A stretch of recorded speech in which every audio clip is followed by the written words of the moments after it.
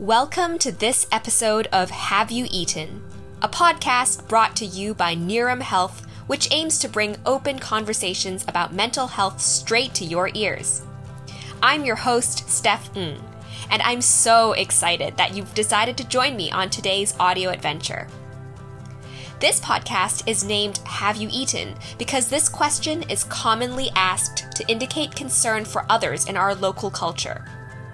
And we really think that it embodies our podcast's mission to invite listeners to join the conversation about how we can care for our own and others' mental well-being. The upcoming series of podcasts will be focused around the central theme of reimagining. This time of the year is usually fraught with concern about how we can improve and change ourselves for the better, and I wanted to take this chance to invite all of you to consider a different kind of New Year's resolution. How can we develop empathy for people that we might not currently understand? How can we approach situations that we might not be familiar with? Even when we are not sure how to go forward, how can we use threads of our common humanity to imagine what could be? In the third episode of the Reimagination series, I will be speaking with Areej Jafrani. Areej is the co-founder of the Emotional Wellbeing Department at a private school in Karachi, Pakistan, as well as her own private mental health clinic, Lumos Counseling Pakistan, which serves children, adolescents, and families. In today's conversation, I will be speaking with Areej about reimagining the parenting experience during the pandemic. As someone with a personal interest in youth mental health, I personally learned so much from this episode, and I am so excited for you to hear it. Hi, Areej. It's such an honor to have you on the podcast today, and I'm so grateful that you're making time to speak with me on this very important topic of parenting during a pandemic, which is a topic that I'm sure is on the minds of many. And so first of all, to kick us off, I'd really like to ask about your own observations, perhaps from your own life and also from your clinical experience. I'm really curious to know about your perspective on whether you think that mental well-being is currently being prioritized in school and in home settings. Hi, Steph. Thank you so much for having me. I'm really excited to share my thoughts on this and have a chat with you about this very important topic that I feel very passionately about. So to start off with your question and to answer your question about whether schools and parents at home are prioritizing well-being, I would say, and of course I can't speak for every school or every household because every household and every school is different, but I would say in general, probably not, because I think making well-being and mental health a priority is a very intentional thing. You need to have a very intentional tone to it. You need to live your life in a way that you are really prioritizing prioritizing mental health. And of course that's a really hard thing to do in general also. And now that we're living through a pandemic, it's become even more difficult for parents and for schools to prioritize that because things have just become upside down and we're living through unprecedented times. And through no fault of their own, parents and schools are struggling to find the right balance, right? And it's just become a really difficult thing. And I think mental health and well-being becomes the least of their priorities because parents are trying to make sure that their kids are staying up to date with schooling, and they've had to wear so many different hats while they've been at home working from home. They've had to be their child's caretaker, their parent, their nurse, their teacher, sometimes even talking to them about different things, right? So because of parents are finding a really hard time juggling between those things, and it's causing a lot of stress for parents. And similarly for schools as well. Now we're almost more than a year into the pandemic, and schools have figured out kind of the way to teach kids online. But I think online classes and online schooling just poses its own challenges as well. And there's just, there's so much competition, just the way our society works. There's just so much competition at schools, and parents want to make sure that kids don't fall behind. The fact that kids are not going to school in person, there's just that added stress and pressure on kids to continue to keep the same pace as it was pre-COVID, which is quite unrealistic. So I feel like mental health then becomes the least of anyone's priority. And that's saddening, because what experts are right now saying is that we're already in the middle of a mental health crisis. And once that settles, it's going to become worse. There's going to be an even bigger crisis in mental health that we're going to see. And so I feel like even though it's not a priority right now, generally it should be a priority. And we need to start taking that intentional tone to making mental health a priority in all of our lives. I really like what you're saying about, mental health needing to be intentionally pursued as an item on our collective agendas. And it's just not like a side note that we add to our pursuit of physical health. It just really reminds me of that saying, that there is no health without mental health. And I'd also like you to elaborate perhaps on what you were describing before about parents and the pressures that they're experiencing currently. What it sounds like is that, the competitive vibe, this doesn't only apply to kids doing well, but also to the act of parenting itself. So for example, I've heard from my friends who are parents who have shared how, in this time where social media is so much more accessible and people are also using it more because we have more time at home, and it's so easy to look at other parents on social media feeds and be like, wow, they really have their stuff together and I don't. And this kind of comparison, I think, can be so harmful and so stressful. So perhaps could you tell us a bit more about the stressors that you have seen affect parents during this time and how these stressors could in turn affect the well-being of their children? Thank you for that question, Steph. That's a really, really important question. And so to answer that, you're absolutely right. Social media, while it can be hugely helpful for a lot of people, for parents and others, it can also be quite toxic because, of course, we're not putting everything on social media. We only put all the good stuff on social media, all the positive and the happy-go-lucky shines on social media and how cute our kids are, but not the reality of how difficult it is to be a parent, and especially a parent during a pandemic. So it's really important to be mindful of what goes out on social media isn't really the reality, and that is definitely one of the biggest stresses for parents. And one of the other biggest stresses for parents can be the type of judgment that they feel. And there's a really interesting study that's just come out of the UK. It was commissioned by the Royal Foundation of Duke and Duchess of Cambridge on parents of children who are between the ages of 0 to 5.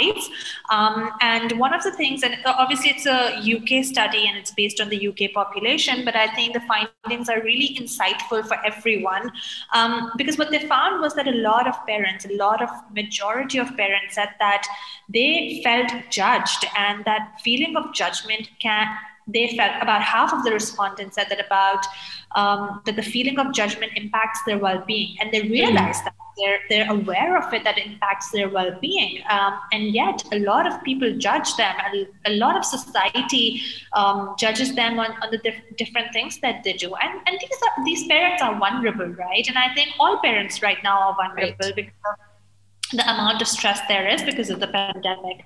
So there's this feeling of judgment, of being judged. And with parents, I don't know about like other countries, but I can say for Pakistan, there's just so much judgment on parents, about parents, and every little thing that they do, how they feed their kids and what school they go to and how they're doing on their grades and all of that. So, and that can be a huge stressor for parents. And then on top of that, the guilt and the shame that a lot of parents feel from society towards them and the comparisons between kids, each child is different, right? No one child is similar, and no one child will develop at the same pace. Right.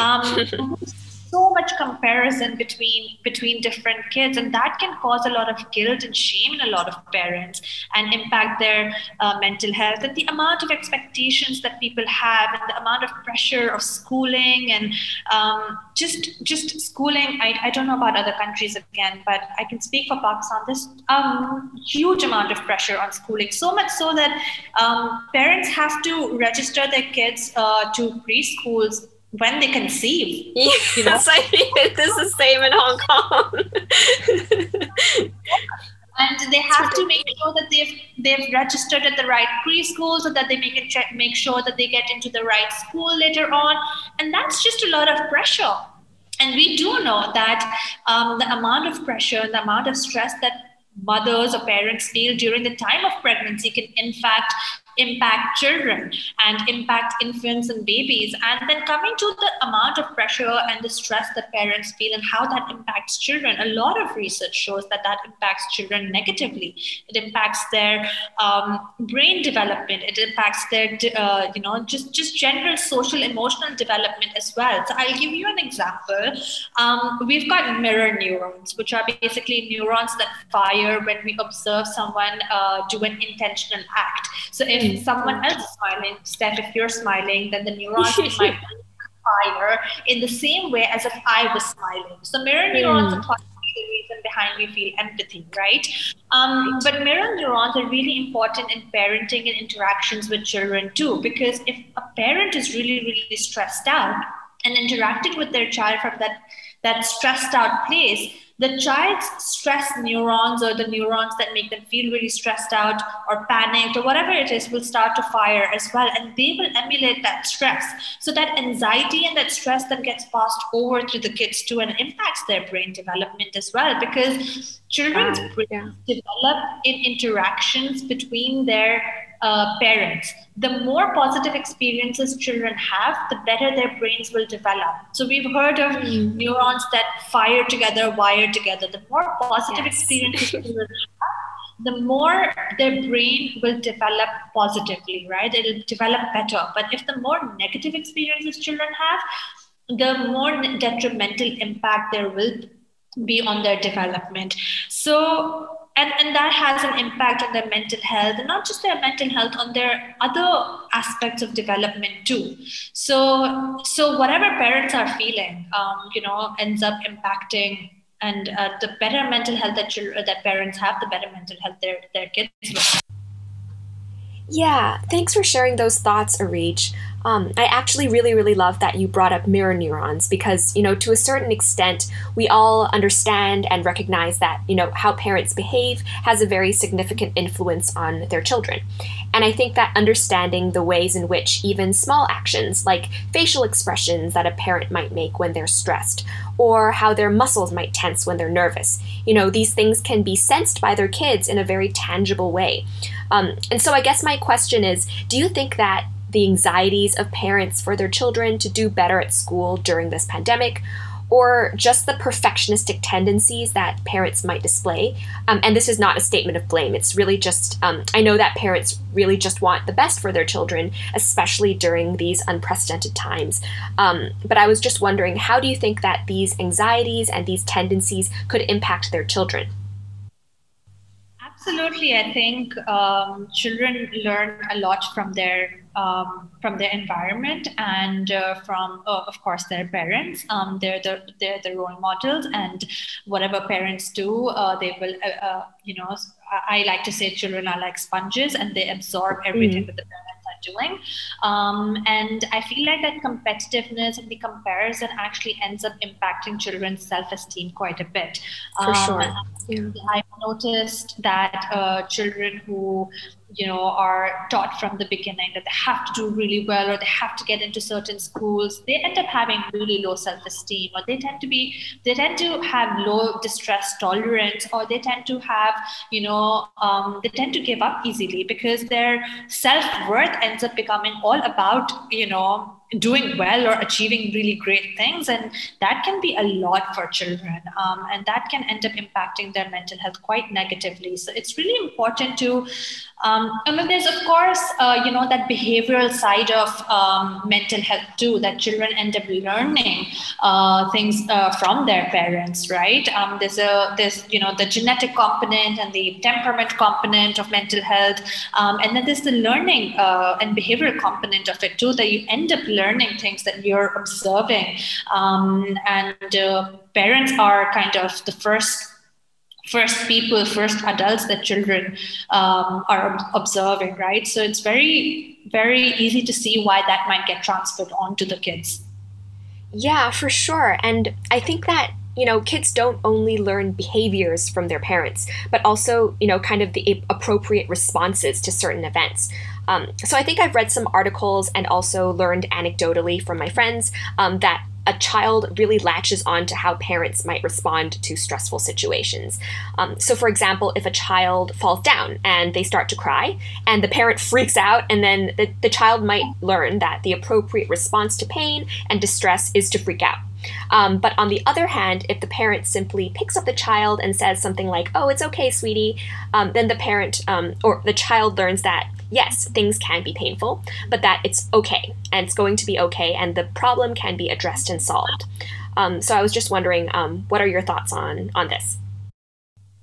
That's absolutely true. And, I've attended lectures and, on compassionate parenting and respectful parenting, and I've done, lots of workshops and stuff. And a lot of during a lot of these workshops, what comes up, one sentence, a phrase, a statement that often comes up is that we want to join children we want to join children's chaos with our calm, and not we don't want to join children's chaos with our, because if we join children's chaos with chaos, then that's even more chaos.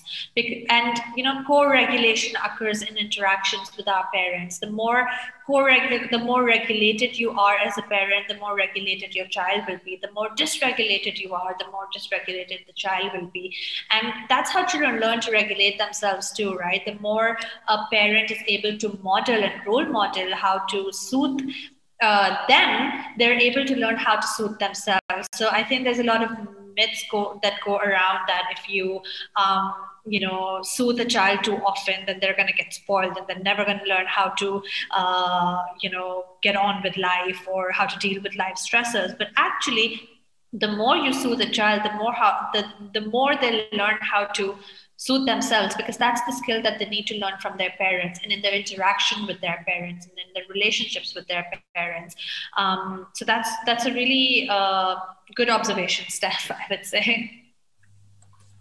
Thanks, Areej. And I was just curious to, just to follow up on the points that you brought up. It seems like, the expectation for parents to be calm and to be good role models, that in itself could be a stressor as well. Like, how can I be calmer? And, when there's a saying that goes like, the more you tell a person to calm down, the more they're not going to calm down. And I guess my question is just, how can we, encourage parents to take care of themselves without necessarily putting pressure on them to do so merely and purely for the sake of their children? Like, maybe how we can bring to their attention that yes, it is for your child that you are role modeling calm behaviors, but also it's for yourself. And what can we do to encourage parents to take care of themselves during this time? I think what is really, really important is for the dissemination of evidence and for parents to be educated and wider society to be educated about the impact that, the mental health and well-being of parents has on children and their development. I think there's not enough that people understand about this phenomena, and I think parents don't know enough about this, that whatever is happening to them will ultimately impact their children. I think that is one of the key pieces, that they need to be told that there's actual research that shows that it ends up impacting parents. Of course, it can be quite a bit of a stressor to think, oh my God, now I have to think about this too. Right. But, there are different ways that parents can take care of themselves. And, we say self-care isn't selfish. But I also believe that even if it is selfish, it's absolutely fine for it to be selfish. Absolutely. Because what's wrong in taking care of yourself? There's nothing wrong in being a little selfish and taking care of yourself. But also, it's really important to actually understand that, yeah, the more you take care of yourself, the more you're taking care of your child. And there's this psychologist, Tina Payne Bryson, who I recently heard, and she said the best way that you can show up for your child and take care of your child is to show up for yourself. The more you show up for yourself, the more you take care of yourself, the more you'll be able to show up and take care of your child. And also, it actually role models it to children too. That taking care of yourself is so important. How can parents take care of themselves? That's a really good question too, right? Right. When we think of self-care, we often tend to think of like what's portrayed in like books and movies, and has to be really fancy, take the whole day off. It doesn't have to be that. Self-care doesn't have to be fancy. It doesn't have to cost a lot. It can be something as simple as a small act of compassion towards yourself, where you might just lock yourself in the bathroom and take a breather for 5 minutes to be away from your kids. It can be just something as small as that. Or making sure that you get up maybe half an hour early in the morning just to have a cup of tea by yourself. It can be something as small as saying no to a chore that is your partner's responsibility, for example, or asking your partner to divide chores more equally, for example. And, just having really strict boundaries, not just in your relationship with your kids, but also having boundaries in your relationship with your partner, in your relationship with your employers, with your friends. And culturally in Pakistan, I'll talk about women specifically or mothers specifically. It's taken as a proud thing that, oh, I'm a superwoman of a mom. That's actually, quite detrimental to your health. You don't have to be, a woman doesn't have to be a superwoman, right? It's okay to ask for help. And self-care can be just as simple as asking for help and reaching out for help. I love that. That you need help, and accepting that there's no shame in asking for help. And of course, cultural expectations and societal expectations come into play. And so that's why there's also a need to educate society about the support and understanding and empathy that parents require to be able to raise the generation and the future of tomorrow, which is our children, right? And so it's kind of like it needs to happen on a more of a societal level, this education that needs to happen. Ooh, I love everything that you've said here, but particularly that idea that showing up for yourself is the best way to show up for other people as well. And I think that one of the best ways to normalize that practice of self-care and showing its value for individuals as well as their communities is to model it. And this is a bit of a tangent perhaps, but I remember that I once read about a pilot study for a mental health treatment in a developing country, where conversations about mental illness are really, really stigmatized. And so it was initially really difficult to promote this intervention in this country, even though it was shown to be effective for treating depression.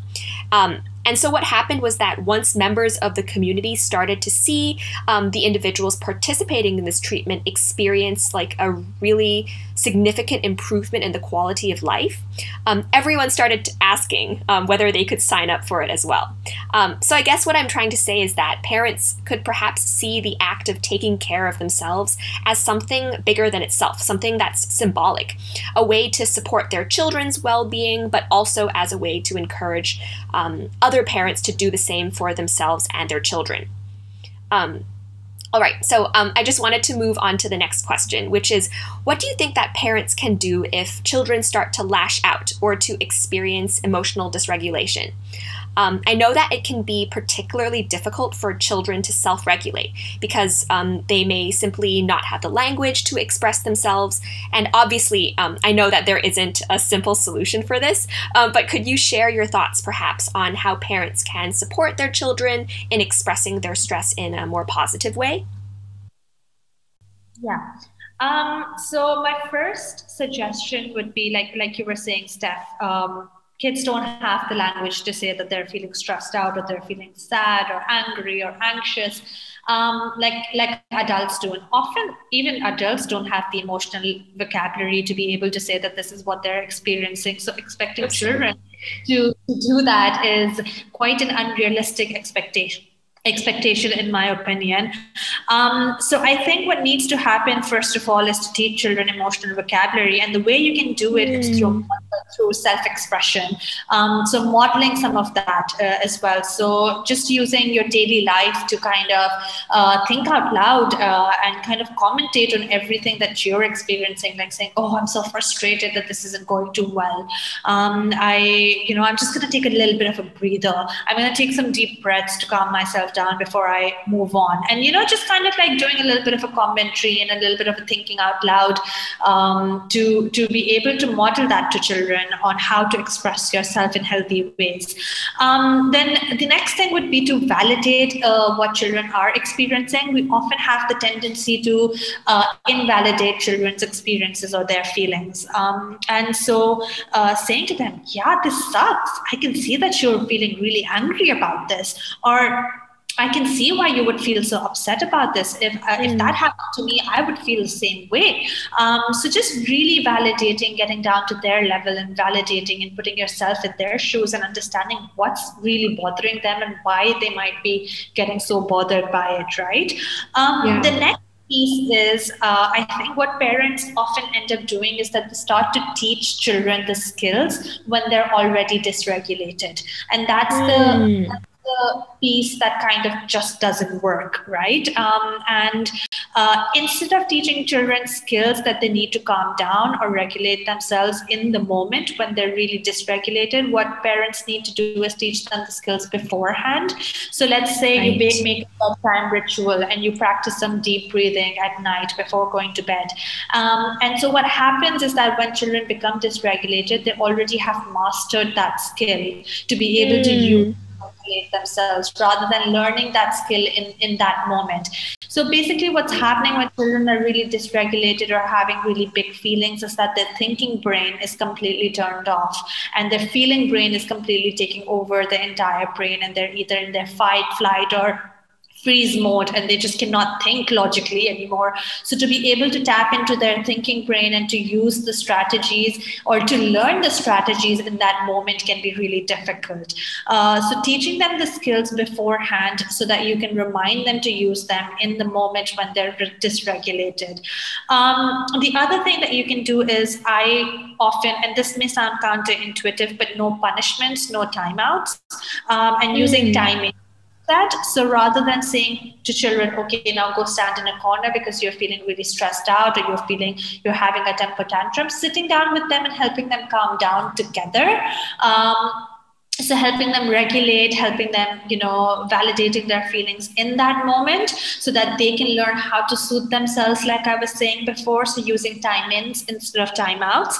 And then, of course, other ways to help children express their feelings is to just do a lot of unstructured play, a lot of painting, art, sensory stuff, using those sensory stuff, and something like putting on just some songs and moving to them. Movement can be really, really helpful in helping children express their big feelings and getting rid of that energy, and just maybe doing some yoga together or doing some dance parties together, like 5-10 minutes dance parties each day. That can be really helpful too. Oh, again, I just love everything that you said. And I feel like my brain is expanding as you speak. I just think it's so important to remember that time-ins are always better than time-outs, because we want to be addressing children and telling them that it's okay. Just validating their emotional experiences instead of punishing them and discouraging them from doing it again next time. I also really just love what you're saying about building an emotional toolbox before the event of dysregulation, because it's kind of like having an umbrella out to prepare for the storm, instead of like waiting until you're drenched and then pulling an umbrella out. But yeah, that's just a thought that came to mind. And I wanted to wrap up with the question of, during this era of remote learning where, lots of screen time can be really overwhelming and there are just constantly new stressors for children and their parents to grapple with. How do you think that we can help parents and children achieve a sense of balance between striving for academic achievement and emotional well-being? I think one of the key pieces with online learning is to have structure. What I've noticed is I work at a school myself and I've seen online learning happening. And what I've noticed that a lot of students will kind of just get up in the morning, be in their pajamas and log on for online learning. And that takes away the structure. It takes away that, that mindset of being present, or doesn't prepare children to go from sleeping and waking up to be ready to learn. Right. So maintaining that structure and routine is really, really important to be able to achieve that. And creating as much predictability as possible, because predictability, structure, routine helps children feel really safe. And that's what they know. That's the comfort. It provides them comfort and it prepares their brain to be able to adapt. So that's one of the key pieces. Again, teaching them skills beforehand, teaching them the skills that they need to kind of stay focused can be really helpful. And I think just taking off that pressure is really, really important.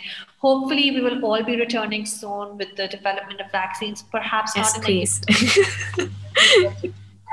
Things hopefully will return back to normal. But in the meantime, holding on and remembering that I think a lot of experts are also saying that children will catch up, right? If they don't have good emotional health, they're not going to be able to perform or achieve really well anyway. So taking off that pressure, understanding that this isn't the norm for them. Yes, it is the norm right now, but it's not what they're used to. So taking off some of that pressure and really focusing on and setting the intention, like I said in the beginning, to really take care of yourself and your mental health and their mental health, so that they're actually in the zone to be able to learn. So again, structure, routine, predictability, sticking to a bedtime routine actually is really, really important. I think a lot of children are not going to bed at the right time, and therefore they're waking up early in the morning, and they're just not, they're not getting enough sleep to be able to get up in the morning. So sticking to a bedtime routine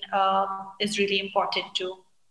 And yeah, getting some movement in if you are able to get some outdoor time in, and if you are using a lot of screens for online learning, then finding ways to keep your children occupied off screens once they are done with online learning, to reduce that screen time as well, because that can really dysregulate children too.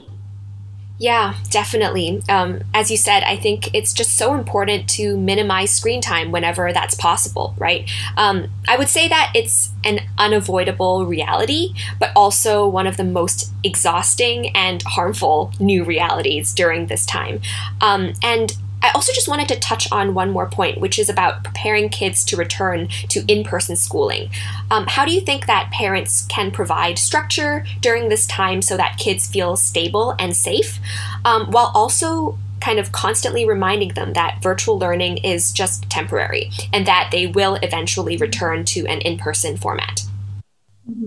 I think just giving the messaging that this is temporary by saying things like, oh, when we return in person, or go back to school finally, wouldn't that be so fun? And just giving those subtle messages to them that while this is temporary, that they will be returning in person too very, very soon. And for young kids, you can use social stories. If you know that you are returning in person, you can prepare them. I think preparation is really key for helping children adapt and cope with transitions. So if you find out that you will be returning to a school in person, the kids will be returning to school in person in the next 2 months, then using those 2 months to talk to them about, how they will be returning to in-person school, and what changes they can expect, what protocols will be followed, perhaps using storybooks if there are any online that you can find that helps children learn about the new changes that are going to be taking place.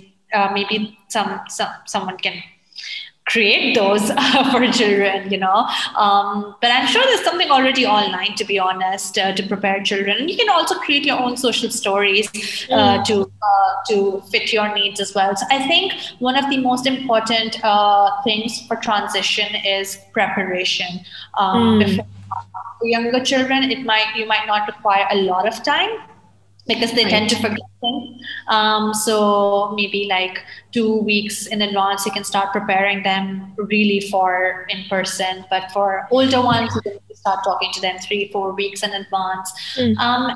Just kind of having these conversations again about what are some changes they can expect to see when they do return in person. Yeah. I think that's a great way to end our episode, actually.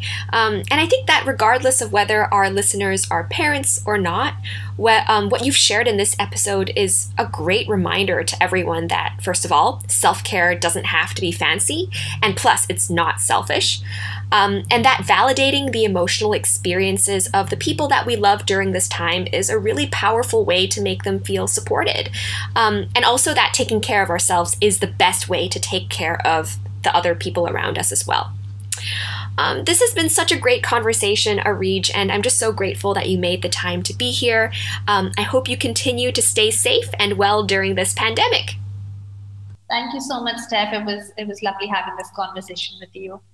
Thank you. Thank you. Thank you so much for joining us on this episode of Have You Eaten, hosted by me, Steph Ng, and featuring the awe-inspiring Areej. If you'd like to learn more about Areej and her work, and if you'd like to read more about the findings from the UK study about judgment that parents are feeling during this pandemic that we spoke about today, please head on over to the show notes. I hope that you had fun with us today and that you join me again on the next audio adventure.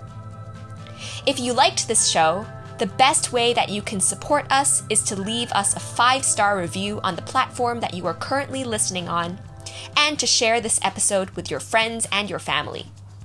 You never know who might need some words of encouragement and support right now, so be sure to keep your loved ones close and to share knowledge that could help them take better care of themselves. If you have any questions or just want to chat, please email us at podcast@nirumhealth.com. That's podcast@nirumhealth.com. You'll also find a link to this email in our show notes. We're so excited to hear from you all.